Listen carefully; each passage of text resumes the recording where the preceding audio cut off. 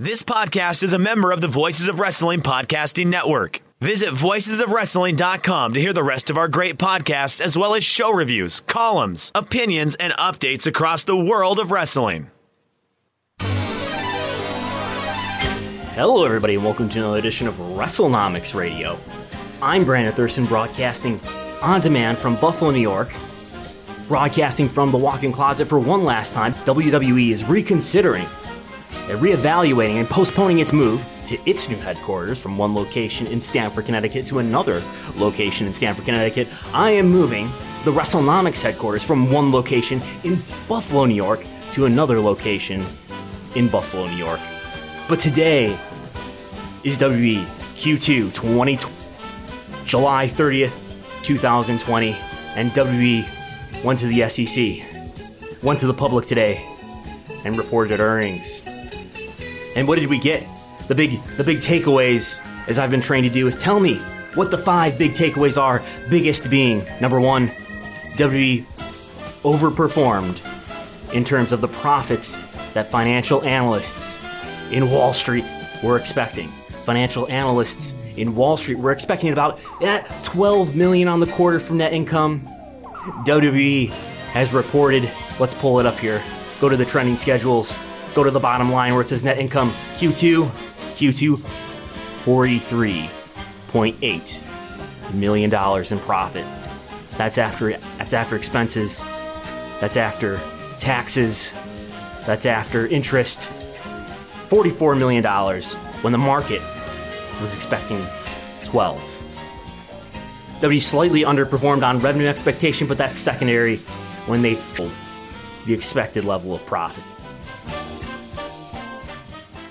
Which I cannot deny brings to mind objections that were raised at the time on April 15th, 2020, this year, when WWE announced a number of cost-cutting measures, including laying off and furloughing employees, and more memorably, firing a number of talent. Some WWE defenders, even those unlike Jerry McDevitt, who are not compensated by WWE, they merely defend WWE on Twitter or other social media platforms. They said that WWE had to cut costs. It was merely a matter of keeping the company profitable and not in the red. WWE's total reported net income for the first half of 2020 now totals $70 million. That's not revenue. That's net income. That's basically the latest form of profit after all the expenses and taxes and so forth are taken out. What does that mean in context? Last year, a very profitable year for WWE, 2019, WWE reported a total for the entire year of $77 million in net income. They are now already, in half a year, at $70 million. WWE now just needs to make another $30 million in net income. And remember, in the first 6 months, they've already made $70 million. They only need to make another $30 million for the rest of the 6 months remaining in the year to achieve the company's most profitable year ever. Already made $26 million in Q1, $44 million in Q2. That means they only need to make an average of $15 million for each of the 2 remaining quarters of the year to set the all-time net income record for a year. Seems like a foregone conclusion to me. And yes, it will be the most profitable year ever, even exceeding the greatest days of the Attitude Era, even exceeding the years 1998, 1999, 2000, and 2001, when WWE was much more popular.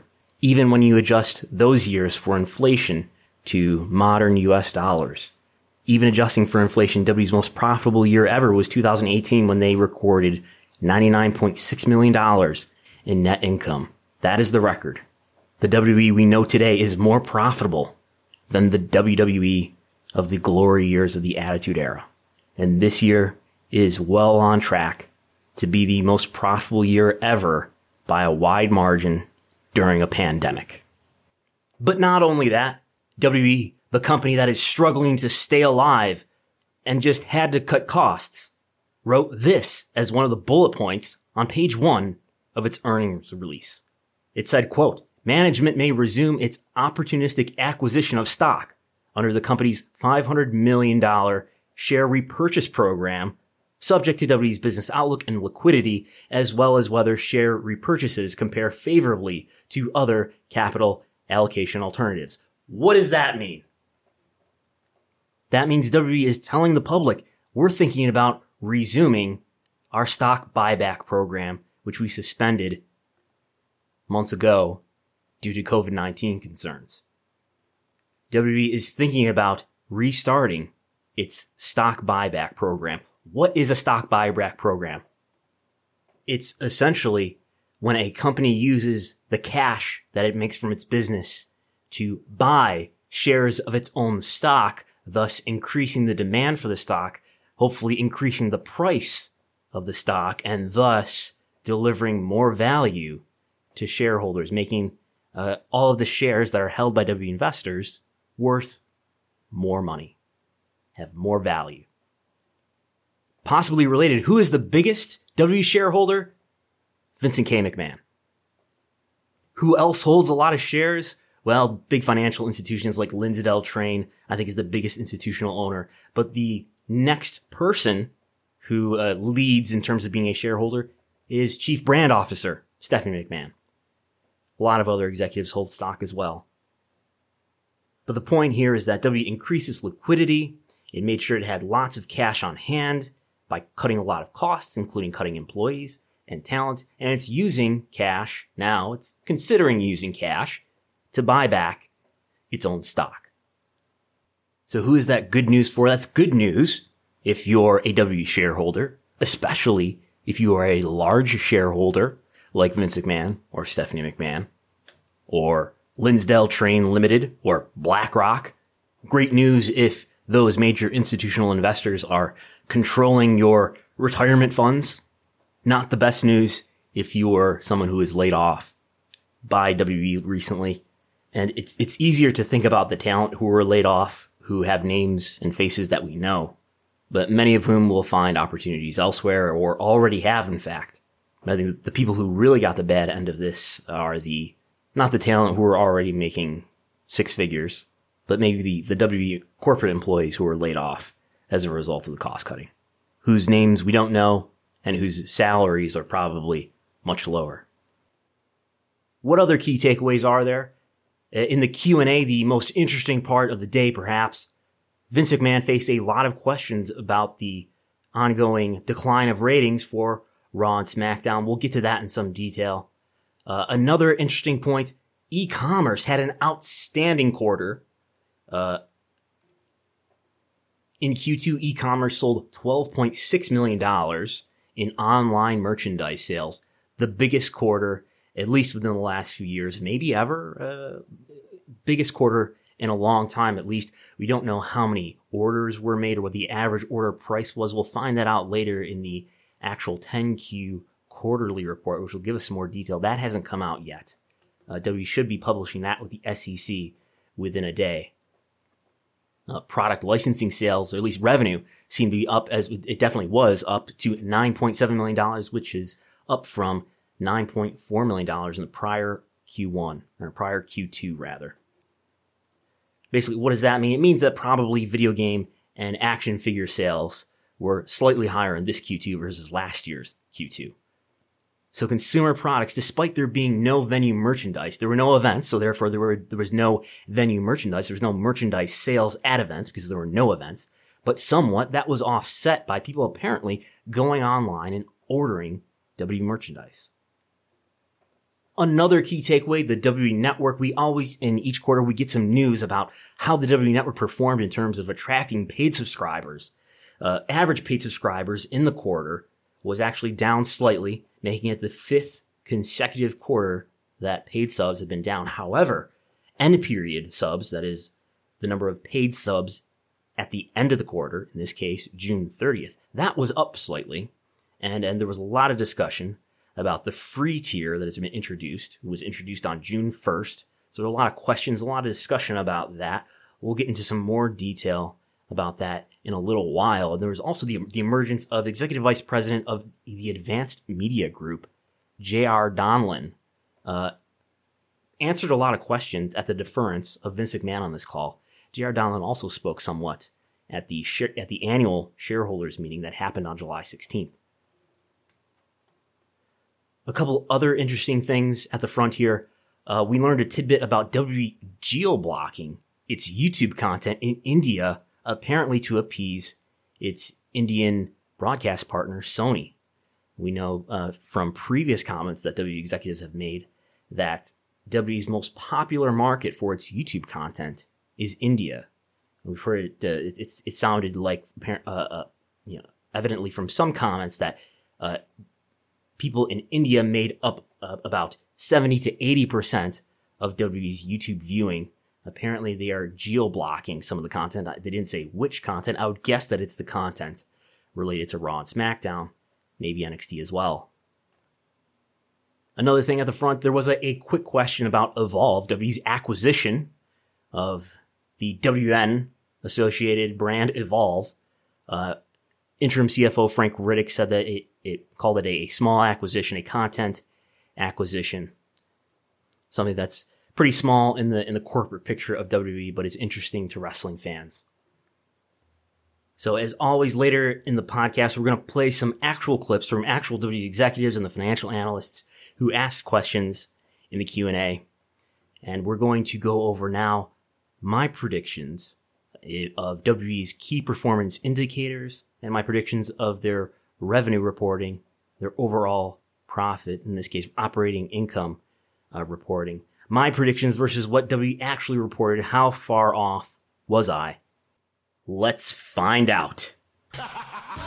Let's start with key performance indicators, and then we'll go to the actual finances and get really hardcore with the numbers later. But starting with the KPIs first, I predicted for worldwide average paid subs throughout the quarter. So basically that means you take the paid subs on each day, on all 90 days for April, May, and June, and you average, what was the average number of paid subs we had throughout the 3 months? I predicted 1,553,000.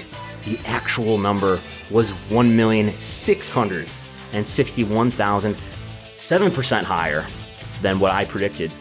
For US, I was also off by 7%. And for international, I was off by 6%. I predicted for international 427,000 paid subs. The actual number, 454,000. Average attendance, what do you know? I was right on the money. North America, 0. International, 0. Next up, TV viewership. TV viewership is pretty easy to predict because they are now reporting what we call the P2+, the total audience viewership. They used to report a TV rating, but now switching to the actual number of viewers. I predicted for Raw 1.842 million. The actual number that they reported was 1.838. Why are those numbers off from what is on Showbuzz Daily? I'm guessing they get some more final version of the number that they're probably putting into their calculation.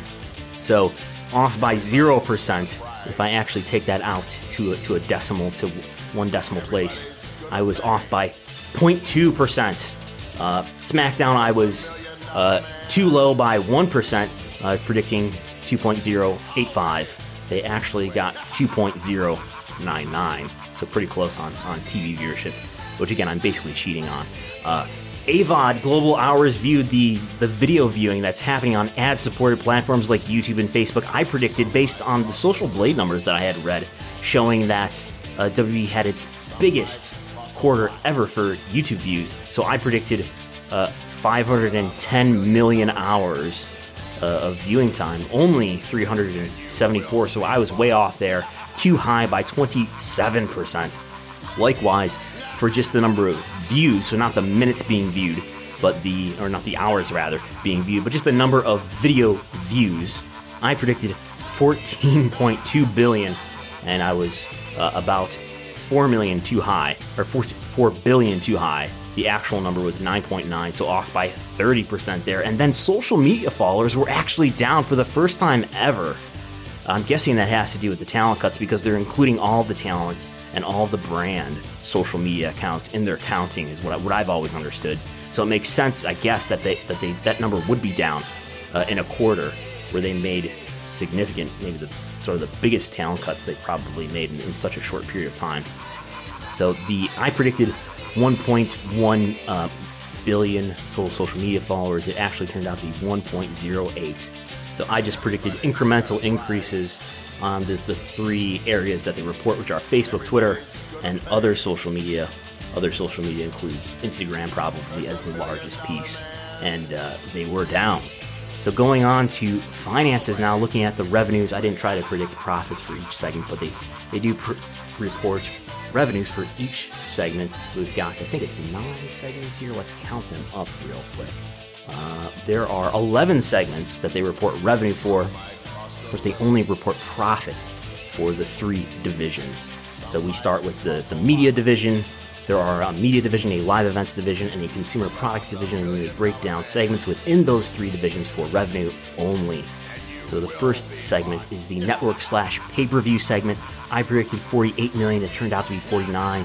I was a little bit low there. I was too high on core content rights fees, predicting about $140 million for Raw and SmackDown fees. It really turned out to be 133.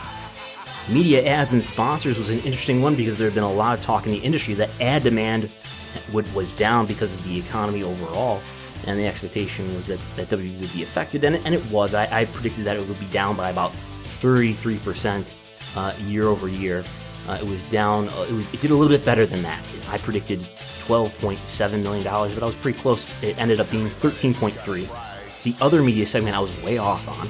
I predicted $15.5 million, and it turned out to be just 4.5. What's in the other media segment? Usually it's major money from the Kingdom of Saudi Arabia for the major events there. There, of course, wasn't a Saudi Arabia event in this quarter. There's usually 2 per year, so there wouldn't have been one this quarter in all likelihood anyway.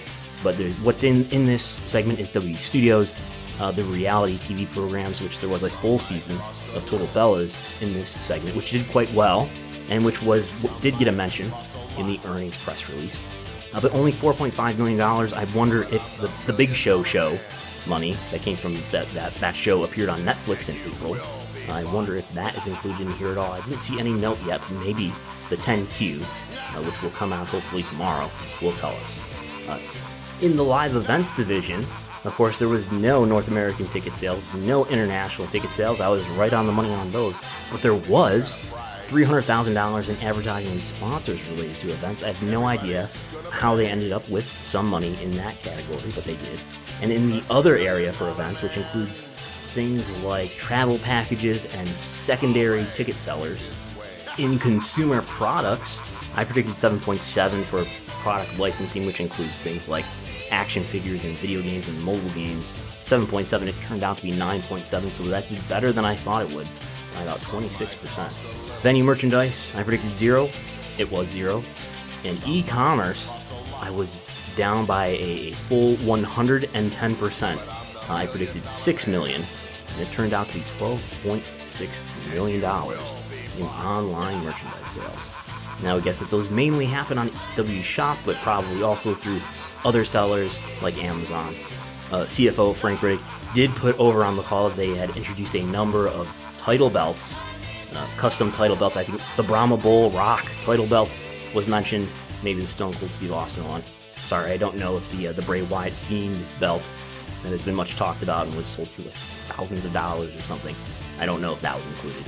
So overall, I predicted $229.3 million in total revenue for the company in the quarter. Turned out to be 223.4. So I was too high by 3%. Total operating income for the quarter, I predicted $70.9 million. Turned out to be just 55.7. So there you go. We've gone through the 3 divisions in WWE's reporting finances and the 11 segments within those 3 divisions. Something that should be taught in every school around America for all the future WWE Universe members. We'll take a quick run through some of the questions that financial analysts asked next, and then we'll go through some of your questions fielded through Twitter. And leading off, we'll listen to this question from the conference call from Lightshed's Brandon Ross, who addressed Chairman and CEO Vince McMahon about ratings. Hello, everyone. Thanks for taking the questions. I have some follow-ups on the ratings issues that were identified a little earlier. First, why do you think, these are for Vince, why do you think AEW and NXT have bounced back better from the initial COVID shock than Raw and SmackDown? And then, based on your commentary last quarter, it seemed you had a strategy for fixing Raw that indicated patience in, quote, getting over some newer talent. Did you abandon that plan in firing Heyman? And more broadly, why did you fire Heyman? And lastly, given Paul's recent relative success with NXT, do you think he could be of help on Raw and or SmackDown in an elevated role? Thank you. That was a lot. Sorry, we could break it down if you want. But just first, why do you think AEW and NXT have bounced back better from the initial COVID shock than Raw and SmackDown? I think simply because they're new. It's something that's new and what have you, and it's up to us to make Raw and SmackDown feel more useful. That is where we're going. And I just, as far as continuing on, I said what was new and building characters. You always have to build characters constantly. And it seems to me that, you know, as far as Paul Levesque helping out on Raw and SmackDown, that happens. It's all hands on deck in terms of all that we do. As far as Paul Heyman is concerned, he did, I thought, a very, very good job in terms of creativity. So that's Lightshed's Brandon Ross asking the question with Vince McMahon answering. And to put this in some context, on Tuesday, Lightshed came out with a blog on its website. Lightshed is a media analysis firm, and they came out with a blog about WWE stock. So Lightshed, the people associated with it, were formerly a part of a firm called BTIG, but now they've reorganized under Lightshed, and they post these blogs periodically about stocks that they're interested in, including among them WWE. And in an article that went up on Tuesday under the bylines of Brandon Ross, Rich Greenfield, and Mark Kelly, just to read an excerpt here. COVID or no COVID, creative appears to be at the center of the issues. Vince McMahon has acknowledged things need to change multiple times. However, while there have been short-lived experiments, the content appears to continuously return to a similar formula under his absolute control. McMahon went so far as to hire creative heads for Raw and SmackDown a year ago, with Paul Heyman heading Raw and Eric Bischoff heading SmackDown. And we know how that turned out later on. One of the largest problems we have identified is an inability to create new superstars. Every era of WWE wrestling has been defined by some key stars at the top. Recent years have been bereft of that star power, with Roman Reigns the closest, but never on that same level. More broadly, there really has been very little younger talent that have broken through at all on their way to replenishing even the middle level of stars in the men's division. End quote. So in light of that, not really a surprise that Brandon Ross asked the questions that he did. And I do think it's rare that you see someone from the financial community come out with a view of WWE stock that appears to get to the heart of what at least I think are a lot of the core issues with. And I think the issue is that the analysts look at the company and they look at the documents and they don't study or know much about the content. And WWE is one of many other companies that they study. So I think a great job here by Lightshed and by Brandon Ross. And I think he asked appropriate questions, and I think Vince McMahon did not like it. If his response of, "That's a lot," is any indication. And maybe his tone otherwise. He didn't really seem to have an answer for what WWE was going to do about ratings. There were a number of other questions about ratings on this call. Vince stressed repeatedly that the live audience is really important. He seemed to be blaming a lot of it on the lack of live audience, which is fair. But as Brandon Ross raised, Raw and SmackDown have suffered worse than NXT and AEW. If we take the period of January 1st to March 12th, this is right before COVID restrictions go into place and empty arena wrestling begins. So basically that's every episode of the major four programs that happened in 2020 before COVID started to affect them. If I compare that to the last 2 months of those 4 programs, if I compare those 2 periods for each of the 4 programs, I find that in the hobby, it's not easy being a fan of ripping packs or repacks. We hype ourselves up thinking, maybe I can pull a Ken Griffey Jr. rookie card, but with zero transparency on available cards and hit rates, it's all just a shot in the dark. Until now.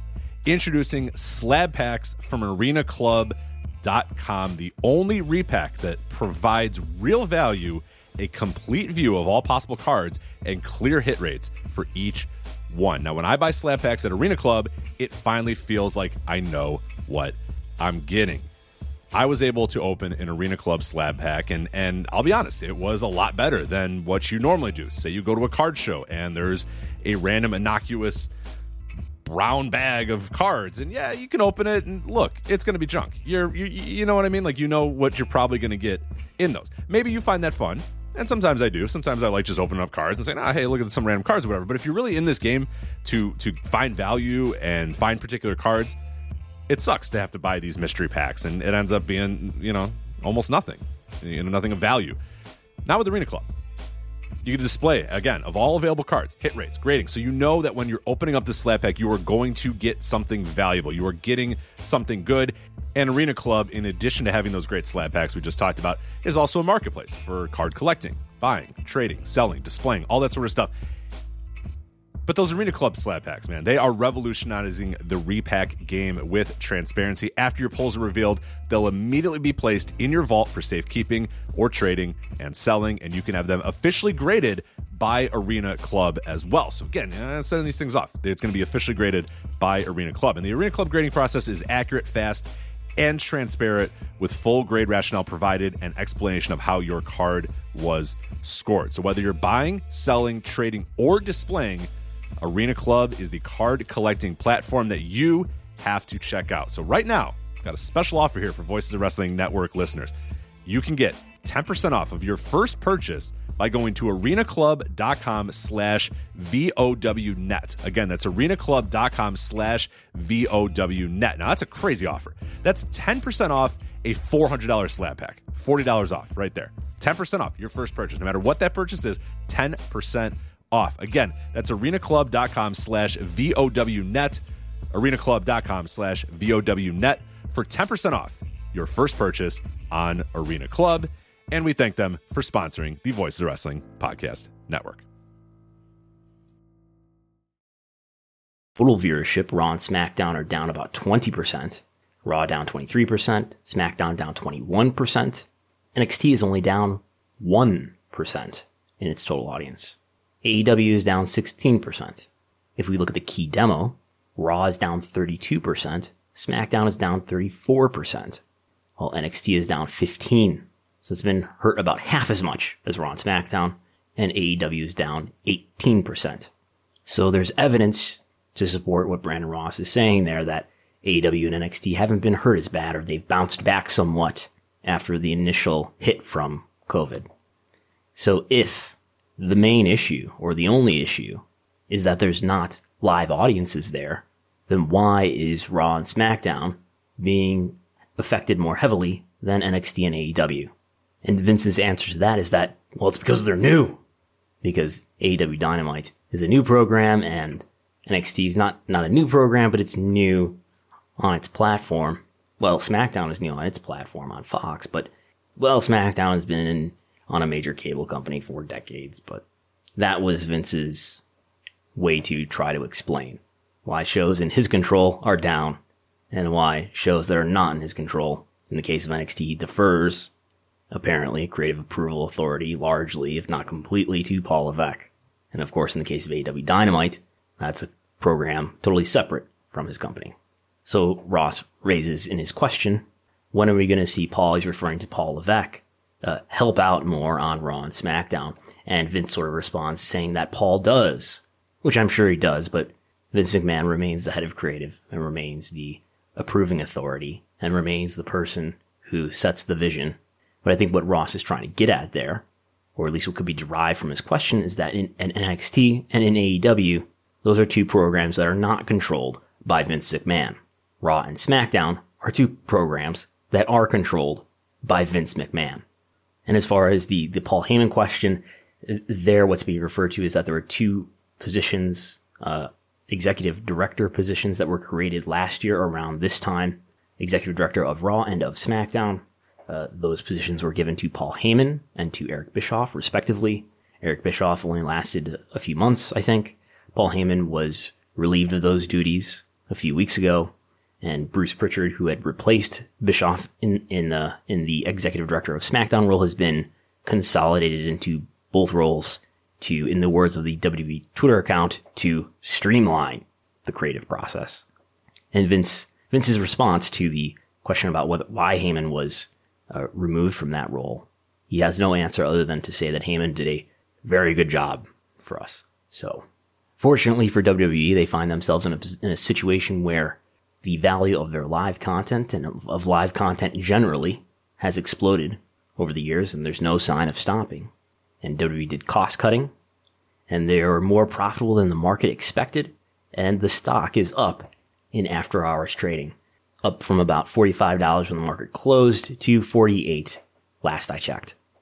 Elsewhere in the call, there was a question about the value of WWE possibly selling its pay-per-views or its network content off of the network into a major streaming platform, maybe like Peacock, maybe ESPN, maybe Amazon. A deal for WWE to do just that seemed imminent earlier in the year before COVID, which seems to have interrupted those negotiations. So the question was raised whether the potential value is still there for WWE to do what it called earlier a transformational deal, or was it a transformative strategy that would give WWE even more guaranteed revenue? Look, we've seen cord cutting accelerate in the pandemic, which has made it easier for streamers to acquire subs than just even 6 months ago. At the same time, we've talked about the ratings being a bit challenged, which is understandable with some stars on the sideline. But for someone on the outside looking in, it would seem like maybe your negotiating leverage with a potential licensor of the network could have potentially taken a hit while the deal's on hold. So maybe it'd be helpful to understand what really stands out about the network to the licensors, and then what gives you sort of confidence this deal looks the same, whether it's 6, 12 months from now when the deal gets done, instead of maybe coming in a bit lower than you initially expected.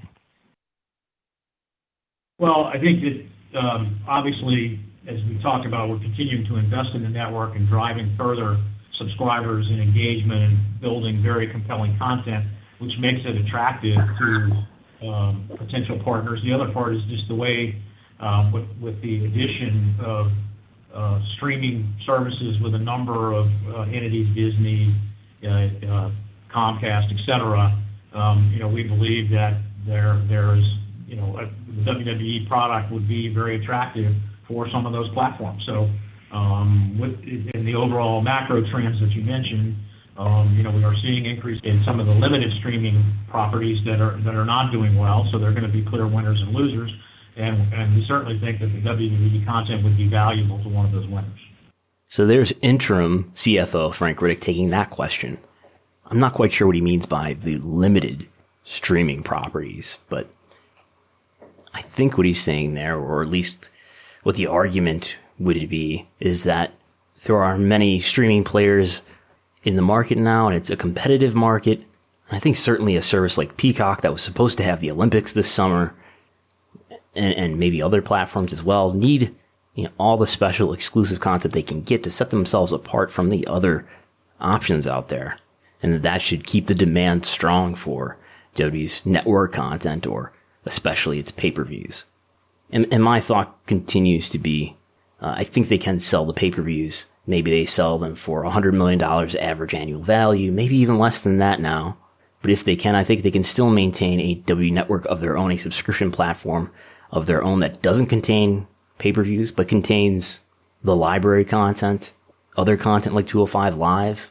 Not that 205 Live is that valuable, but the library content is valuable, I think, to a few 100,000 subscribers worldwide who would continue to hold that subscription for $10 a month.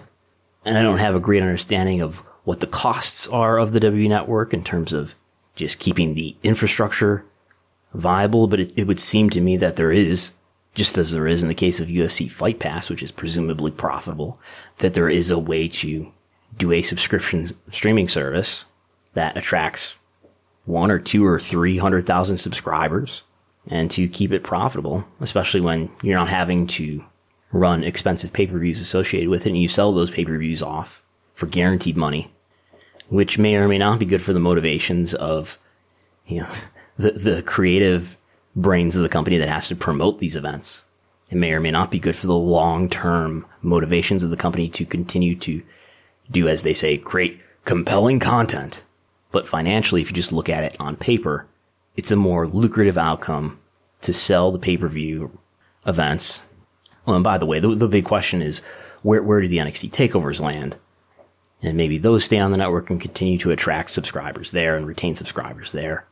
But that seems like a more lucrative and less volatile model than even the network, which was in part one of the selling points of the network internally, is that it would create a more stable, less volatile model than pay-per-view, which was, of course, a way of selling events individually. And the network is just a recurring charge. And we'll jump to your questions now, with a few questions from William. First, he asks, regarding the point that live events still had a $4.5 million in expenses despite no events happening, which, by the way, I checked on that, and it's really $3.5 million. I was overlooking that WWE did make $1 million in the other segment and in the ads and sponsors segment, which I have no explanation for. But what is the current relationship, WWE and its arena WWE and its arena partners, and is the $4.5 million in expenses a payment to the venues for shows missed due to the pandemic? I would guess that it has something to do with venue holds. Vince mentioned on the annual shareholders meeting that they have a number of tentative dates, and those tentative dates keep getting pushed back further. I would guess it has something to do with, first of all, that. Secondly, there may be employee salaries that are included in that, I would guess. Maybe employee salaries are going to corporate and other, though. But it may be a combination of those, is my best guess. And question number 2, what is the current situation regarding the lack of venue for SummerSlam? Are they going to do something silly and buy or rent an island, given that they've been rejected by most of their partners so far?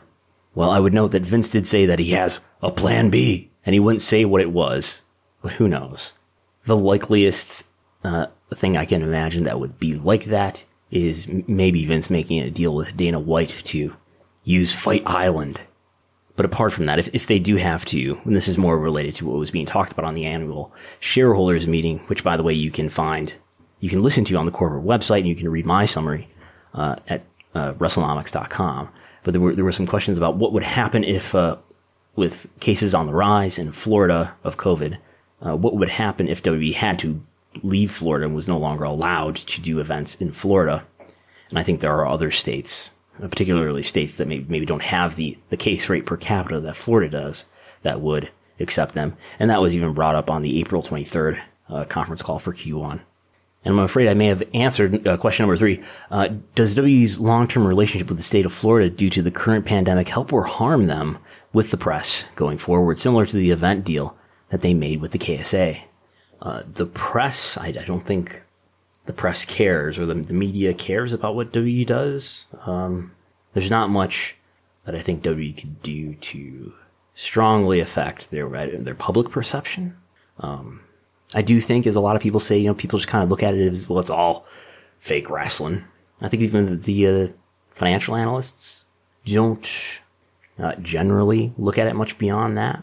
It's this weird wrestling thing that they don't get. And I think the brand value and the ad value of WWE has generally been repaired in the last 10 years or so. And I think TVPG has helped with that. And I think a lot of the charity work that they do, as much as we can make fun of it and believe that it's morally superficial, I think that's helped. WWE and NBC Universal a few years ago launched this The Hero in All of Us campaign to try to attract better sponsors and better advertisers. So I think WWE as a ad value has never been better. But yet still they do things like they're doing now, which is the way that they've handled COVID and the relationship with the Saudi government. That it's just to, and as the next question is about the stock buyback. All this stuff, I think, is just too deep in the weeds for, I don't know, the general perception to distinguish. And WWE's, or pro wrestling's, perception is already sort of marred to begin with. And I do think there's a great deal more subtlety that people can view pro wrestling with, but generally, that's not what happens. Question number 4, why are they thinking about resuming a stock buyback program given the current climate? Because it's good for investors. If you buy back your stock, you increase the value of your stock, and that's good for investors. And those are the people that you're serving there. You're serving the people who own the company. And it just so happens that the person who owns the highest portion of the company is the CEO. Question number 5, how badly is bingo night missed during these investor calls? And this is the second WWE conference call with no George Barrios, and therefore there's no Barrios bingo cards distributed. George Barrios, of course, is the former CFO and co-president of WWE, who was ousted on January 30th along with co-president Michelle Wilson. But maybe in the future. We have Christina Salen, who takes the CFO role, effective August 3rd, just a few days away. So I'm sure she will be on the next conference call. But no telling if or to what degree she will use unusual buzzwords. And next, Jesse asks, is there a noticeable breaking point with Fox or USA that if ratings continue to slip, WWE would be in danger of perhaps not being canceled, but really put under pressure by those networks, a danger zone for ratings? I'm still very much trying to learn about how the economics of the TV industry work. I definitely, though, think the point at which Raw is no longer the number 1 ranked TV show on the USA Network. By the way, I don't know if I mentioned earlier, NXT is ranked number 3 according to WWE's press release. The number 3 show on the USA Network. I would guess that Chrisley Knows Best or something is number 2. But the point at which WWE Raw starts to slip from being the top USA show, and it's got a lot of margin in that regard, I think. The point at which Raw starts slipping out of regularly being in the top 5 on Monday night in cable and the key demo. And even while Raw's ratings and SmackDown's ratings, well, especially Raw, because Raw hasn't changed networks, even while Raw's viewership has declined steadily and somewhat predictably over the years, it's fallen in half from 2015. But while it's fallen in half from 2015, it hasn't changed in its rankings very much at all. And the best that I can tell, it's not so much the viewership numbers that are the most important thing to look at, but to look at the extent to which WWE programming is a peak program among all other programs on television. And probably what adds to its value is that a lot of people, while some people do DVR it, a lot of people do watch it live. And probably more so than they do other programs that are scripted entertainment. Secondly, in general, do you think the questions directed toward Vince are becoming more critical of WWE's creative decisions and the impact they may be having on business as compared to previous years? Creatively, I think this is a very insulated company. I don't think Vince is going to let the questions that he's being asked about ratings or about the creative direction bother him much. I don't know, if anything, it may make him dig his heels in further. But it's hard for there to be much of an impact while the company is in such good financial shape. And it's something that I talk about often here is that WWE has escalating TV rights fees. It's not just that the TV rights are big and the contract that they got was a big upgrade, but that the way the contract is structured is that as the 5-year contract goes on, in the case of the US deal, those fees get larger and larger. And I imagine a lot of their international deals are structured similarly. The India deal took effect in Q2, they confirmed today. And the India deal is a 1.8x increase over the previous 5 years. And that is a brand new 5-year deal. And then on top of that, you've got the reporting today where they exceeded the profit expectations of the analysts. Maybe the analysts not fully understanding just how much more profitable Raw and SmackDown are to produce out of the Performance Center, as opposed to out of arenas. This was the first full quarter of that. There were only a couple weeks of that in Q1. but WWE beat analyst expectations. There's a stock buyback program, which makes the company, well, there's not a stock buyback program being resumed, but it's being discussed. And that's good news for investors, and it's good news for the stock price. So this company is very financially secure. As we talked about earlier, it's going to be more profitable this year than at any point in its history, adjusted for inflation. And I think what Vince is doing creatively creates short-term problems for the company. It created the AEW opportunity.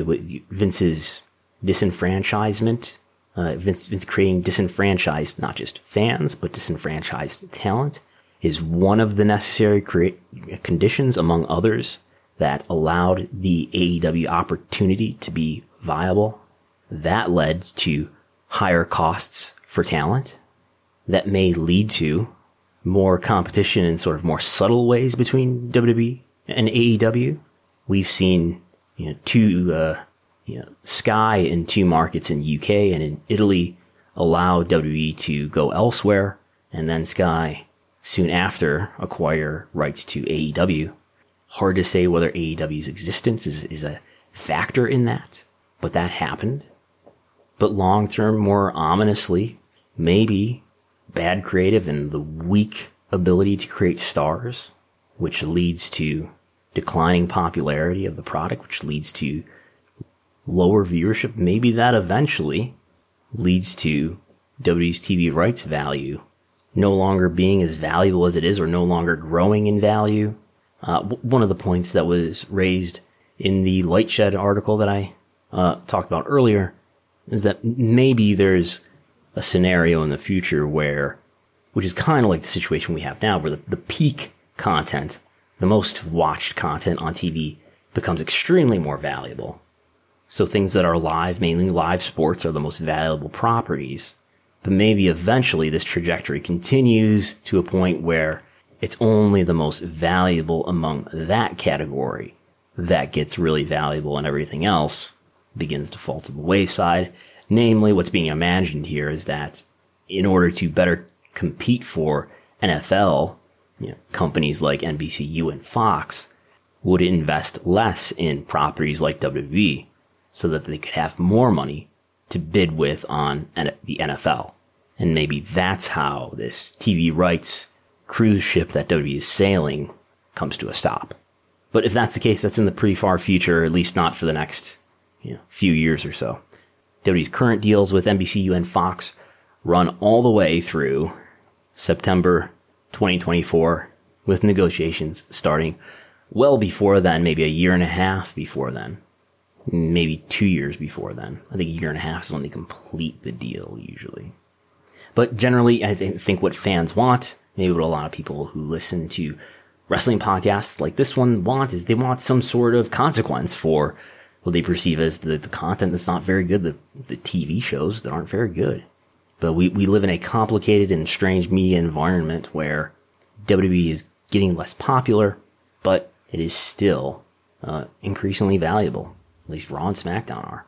But I'm a little bit pressed for time this week. I've got to spend a little bit more time moving tomorrow. But there are a lot of other things I would always like to talk about. Reddit, the Squared Circle Reddit subreddit, is that what it's called? Came out with its survey results, which are very interesting. I hope to take a close look at the data there. Still continuing to work on the results of the Pro Wrestling Favorability Survey, it was called, that I did. We'll eventually talk about that. And I came across last weekend, WWE we knew it had its annual shareholders meeting, which it always does. Usually in every April they have a shareholders meeting, I think somewhere at a hotel or something. And it would be in person, but this year, of course, because of coronavirus, they did it virtually. And I figured, well, this is going to be public. You have to hold shares and then you get a confirmation number and that's how you log in or something. I thought that was what was going on. So I don't know if this was actually webcast live for the public or not, but I don't know how soon it did appear on the corporate website, but the audio is right there. The webcast of the audio is right there, and you can listen to it, anyone, whether you're a shareholder or not. I'm not a shareholder. I've never been a shareholder, but I came across the link, which may have been sitting there for 10 days. This annual shareholders meeting that happened on July 16th. And I guess on July 26th, I was just, browsing like everybody does, browsing the WWE corporate website in the investors section, the investor overview. And somehow I was the first person who saw that the webcast link was there. And of course, I avidly listened to it and tweeted about it and wrote up a summary of it. And you can find that summary at WrestleNomics.com with the audio clips, with questions and answers. Of course, that's always the most interesting part, is the question and answer session. Usually we're used to listening to these conference calls with questions from financial analysts. These were written in questions from shareholders read by Investor Relations Senior Vice President Michael Weitz.